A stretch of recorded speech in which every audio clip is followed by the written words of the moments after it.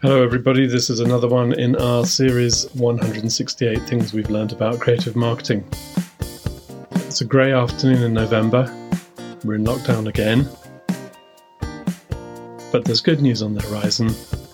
Tidings of a vaccine coming soon that hopefully will mean this pandemic will be brought under control, provided that the powers that be can organise a vaccination programme that is efficient and effective. Let's see what happens. In the meantime, we're continuing to make podcasts because people have told us that they enjoy them and they find them useful. One of the things that I'd like to do going forward also is to make the podcast more clearly differentiated in certain categories. So we have in the past had interviews with people, which have been great, and we want to go on doing that. We've got a few more people lined up. I'll tell you more about that on another occasion as we've got them booked in. We've also talked in general terms about being in business, being a leader of a creative business. There's quite a lot more to say about that, and I hope that people continue to find that useful. Chalice, my partner, who's not with me today, back on the demolition, I'm afraid. She's very keen that we should do more about creative operations, which is very practical and important.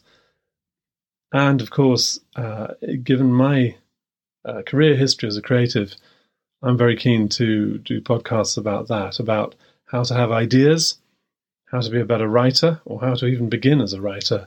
And hopefully we can also induce some people who come from the art direction side to come on and talk about that and why that's important. So, some threads that could be very useful, I hope, and we'll try and flag them up in the podcast description so people can see more clearly what it is they might be getting into. And in addition to that, we've had quite a lot of response from people asking questions that they'd like us to address in the podcast, and that led us to think that maybe there was room for an agony aunt and uncle session on a regular basis. And when I proposed that, my dear partner said to me, do people know what agony aunts are anymore? Is that a thing in the modern world of social media? So I've checked in with she's 17 now, my 17-year-old daughter, who is obviously a member of Generation Z. And she told me that agony aunts are indeed a thing. People still understand what that is. So that's good news, because it would have been hopeless to launch into something that people had no idea what it actually meant. So, in order for us to do that successfully, what we need is people to send in questions and problems, and we will do our best either to answer them ourselves or to find somebody who can.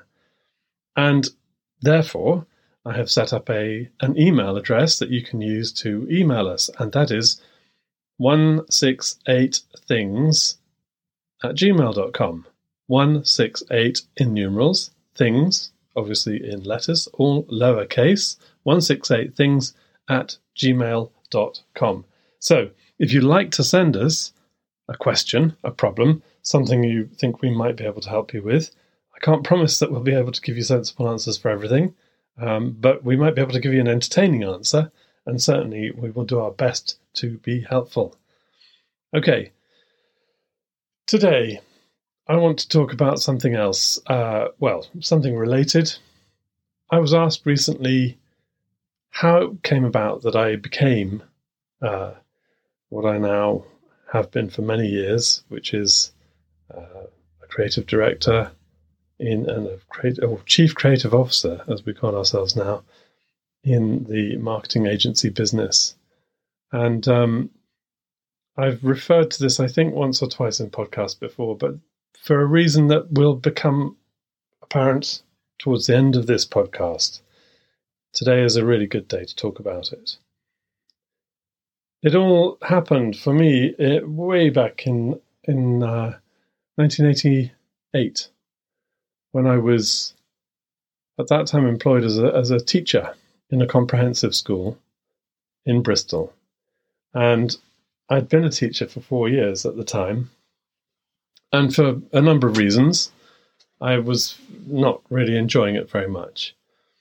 I entered the teaching profession in 1984, and for those of you that can remember that far back, or may have been pupils at that time, The education system in this country was under attack at that point from its political leaders, principally Kenneth Baker, who was the Education Secretary in Margaret Thatcher's government, who, as many politicians before and since, made it his business to make teachers' lives difficult.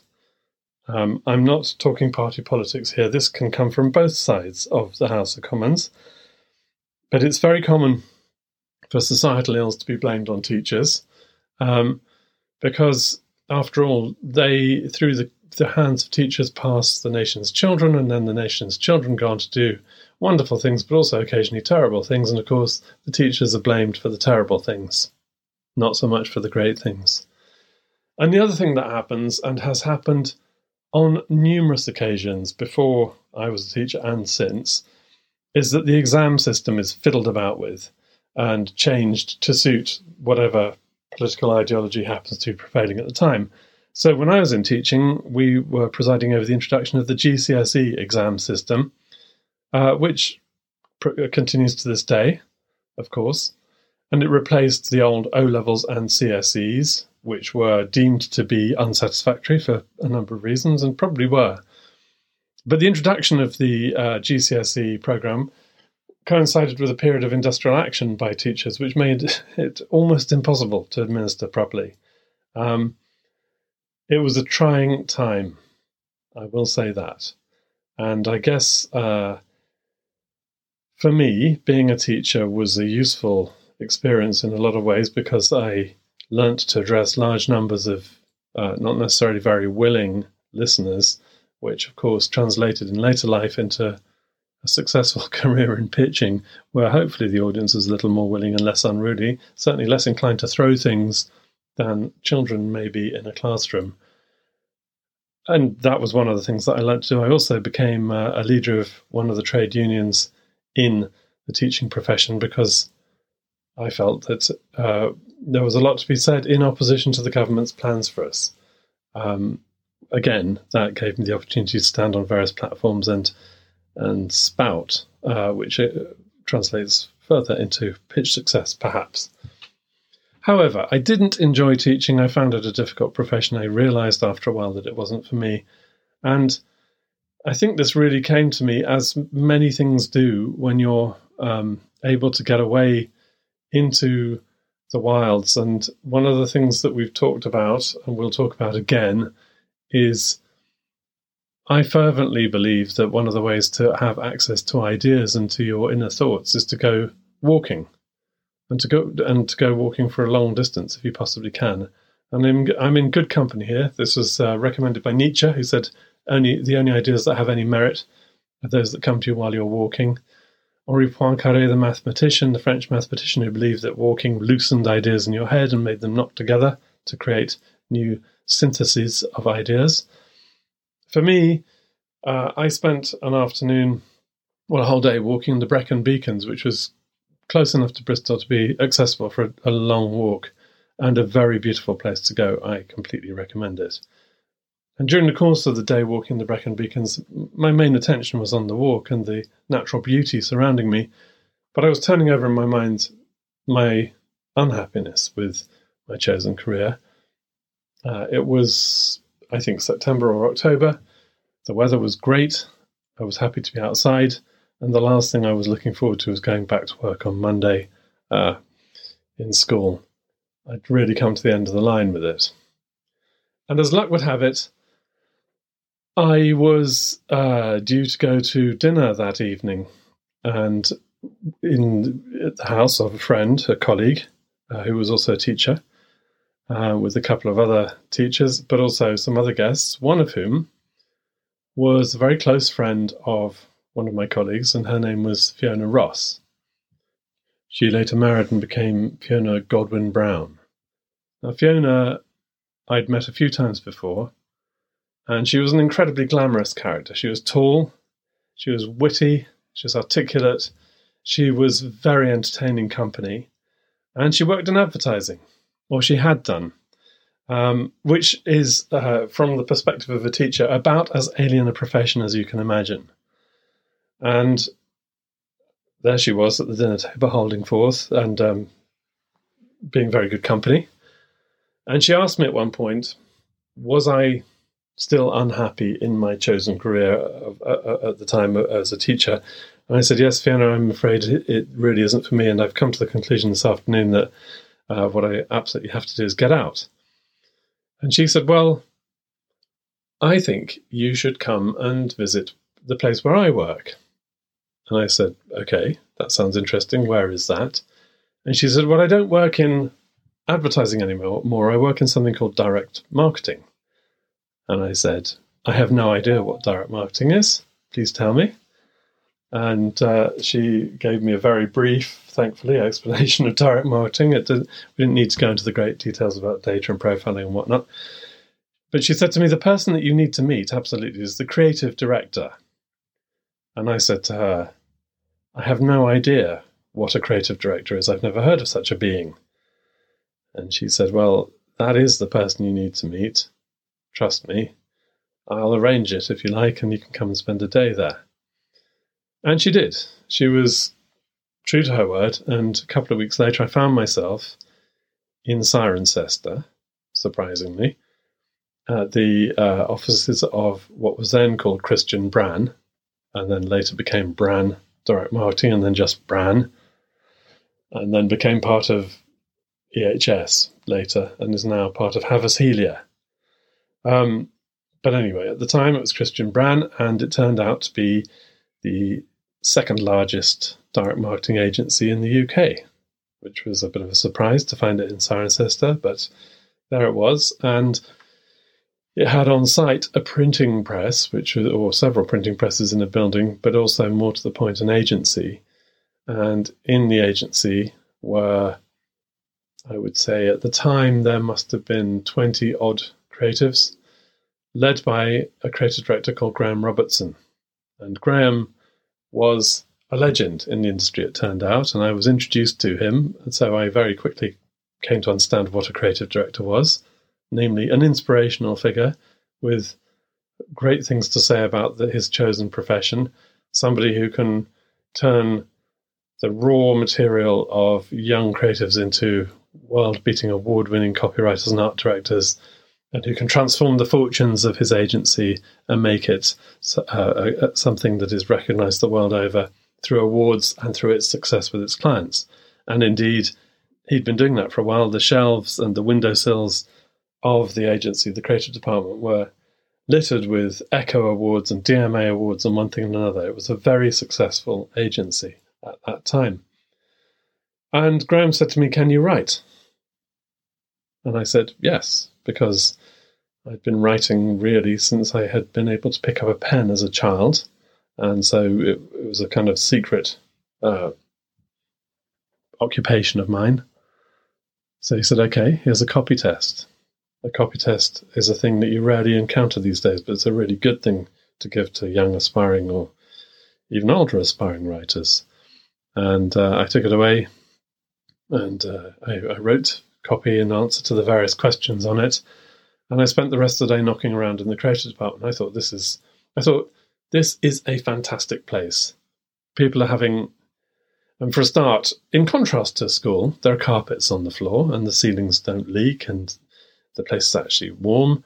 It's quite noisy, a bit like a classroom in that respect. People are smoking and swearing as they used to do in those days, which is unlike the actual classroom, but quite like the staff room in most schools. And generally there was an atmosphere of people having a good time and enjoying themselves and doing something that they really felt was worthwhile and rewarding. And so I thought, yeah, I'd love to do that. And to my great good fortune, Graham contacted me. Well, one of his minions contacted me a couple of days later and said, we think that you would make a copywriter, and would you like to come and talk to us again? And I did so, and Graham said to me, well, I'm going to offer you a job as a trainee copywriter. You'll be paid this, which at the time seemed like a fabulous amount of money compared to teaching, and I now know is the smallest amount you could ever offer any creative, but nevertheless it was an improvement. And he said, in 3 months' time I will either give you a raise or fire you, and that's how this is going to go. And so I thought, okay, I'll take my chances. I went back to school, and you can't resign in the middle of a school term. You have to wait to the end of term to leave. And Graham had very kindly said that would be okay and that I could start the following January. I went back to school, and I was greeted by my colleagues with, well, they were pleased for me that I'd found a way out, because I think I might have made it clear that I wasn't happy. The idea that I was going into what they viewed as a branch of advertising was not so well received. I think, as I said already, this was a world that's fairly antithetical to the world of teaching, and I think I would have been treated with more respect if I'd said I was going to go and be employed on a pirate ship than actually going and joining an advertising agency. But nevertheless, that was my choice. The headmaster counselled me and told me that I was in a job for life, and what a crazy thing to do, to leave a job that had such a magnificent long-term career and a pension pot at the end of it. And I said to him, I'm not really thinking about pensions right now. And we had a longish conversation about the future of education, as a matter of fact. And in the end, he said, okay, well, obviously you have to do what you want to do. And so I left teaching, and I rolled up at Bran the following January, and started my career as a copywriter. And Fiona Ross, as she then was one of the account directors who had a group of accounts, and I worked on some of those with her, which was a huge pleasure. And I hope that in so doing, I paid back some of her kindness in finding me that entry into the world that I found myself in. We certainly enjoyed working together. She left after a while. I went on. I stayed at Bran, in fact, in total for 10 years.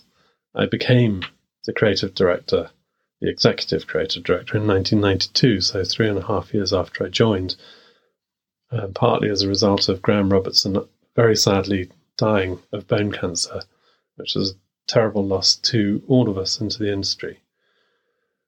But I went on. I became his successor, joined the board, and so on and so forth, and then set up my own agency in 2002 with my partners, Kit Cutnall, Alexander Shaw. And the reason why I want to mention all of this, apart from describing my good fortune and my philosophy in life, which is leap and a net will appear, you should take an opportunity like that when it's given to you. And you should also pay it forward, which is something I've always tried to do ever since then. I tried to emulate Fiona in when people came to me who had an ambition to enter our world, who had the potential.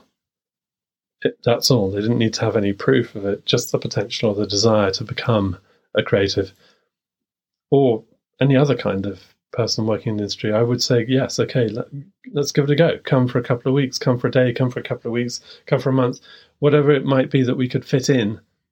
And by doing that, I've managed to, over the years, find colleagues in the creative department and elsewhere in my agencies who've gone on to be huge successes. So I think keeping that open door and allowing people to come in from wherever they might be is hugely valuable, because it enriches the DNA of the agency world. It's great that people go and study and do courses in marketing and advertising and one thing and another, but it is also wonderful to have people come in from, as I did, teaching or nursing, as my group head did at Bran, Pauline Lockyer.